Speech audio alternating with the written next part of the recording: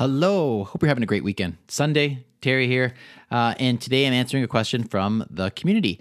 This was actually a question that I got through email, and it fits in perfectly because I've been talking a lot about the Echo Dot with clock recently with tips and tricks for that. And maybe it's because I have that I got this question. Anyway, the question today is, how do you change the temperature units from Fahrenheit to Celsius?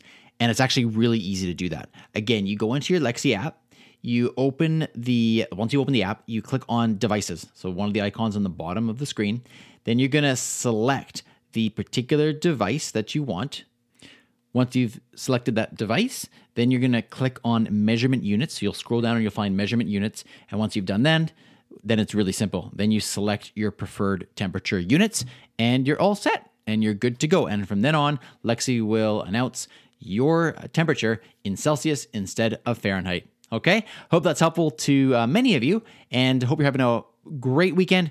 Talk to you again tomorrow. Briefcast.fm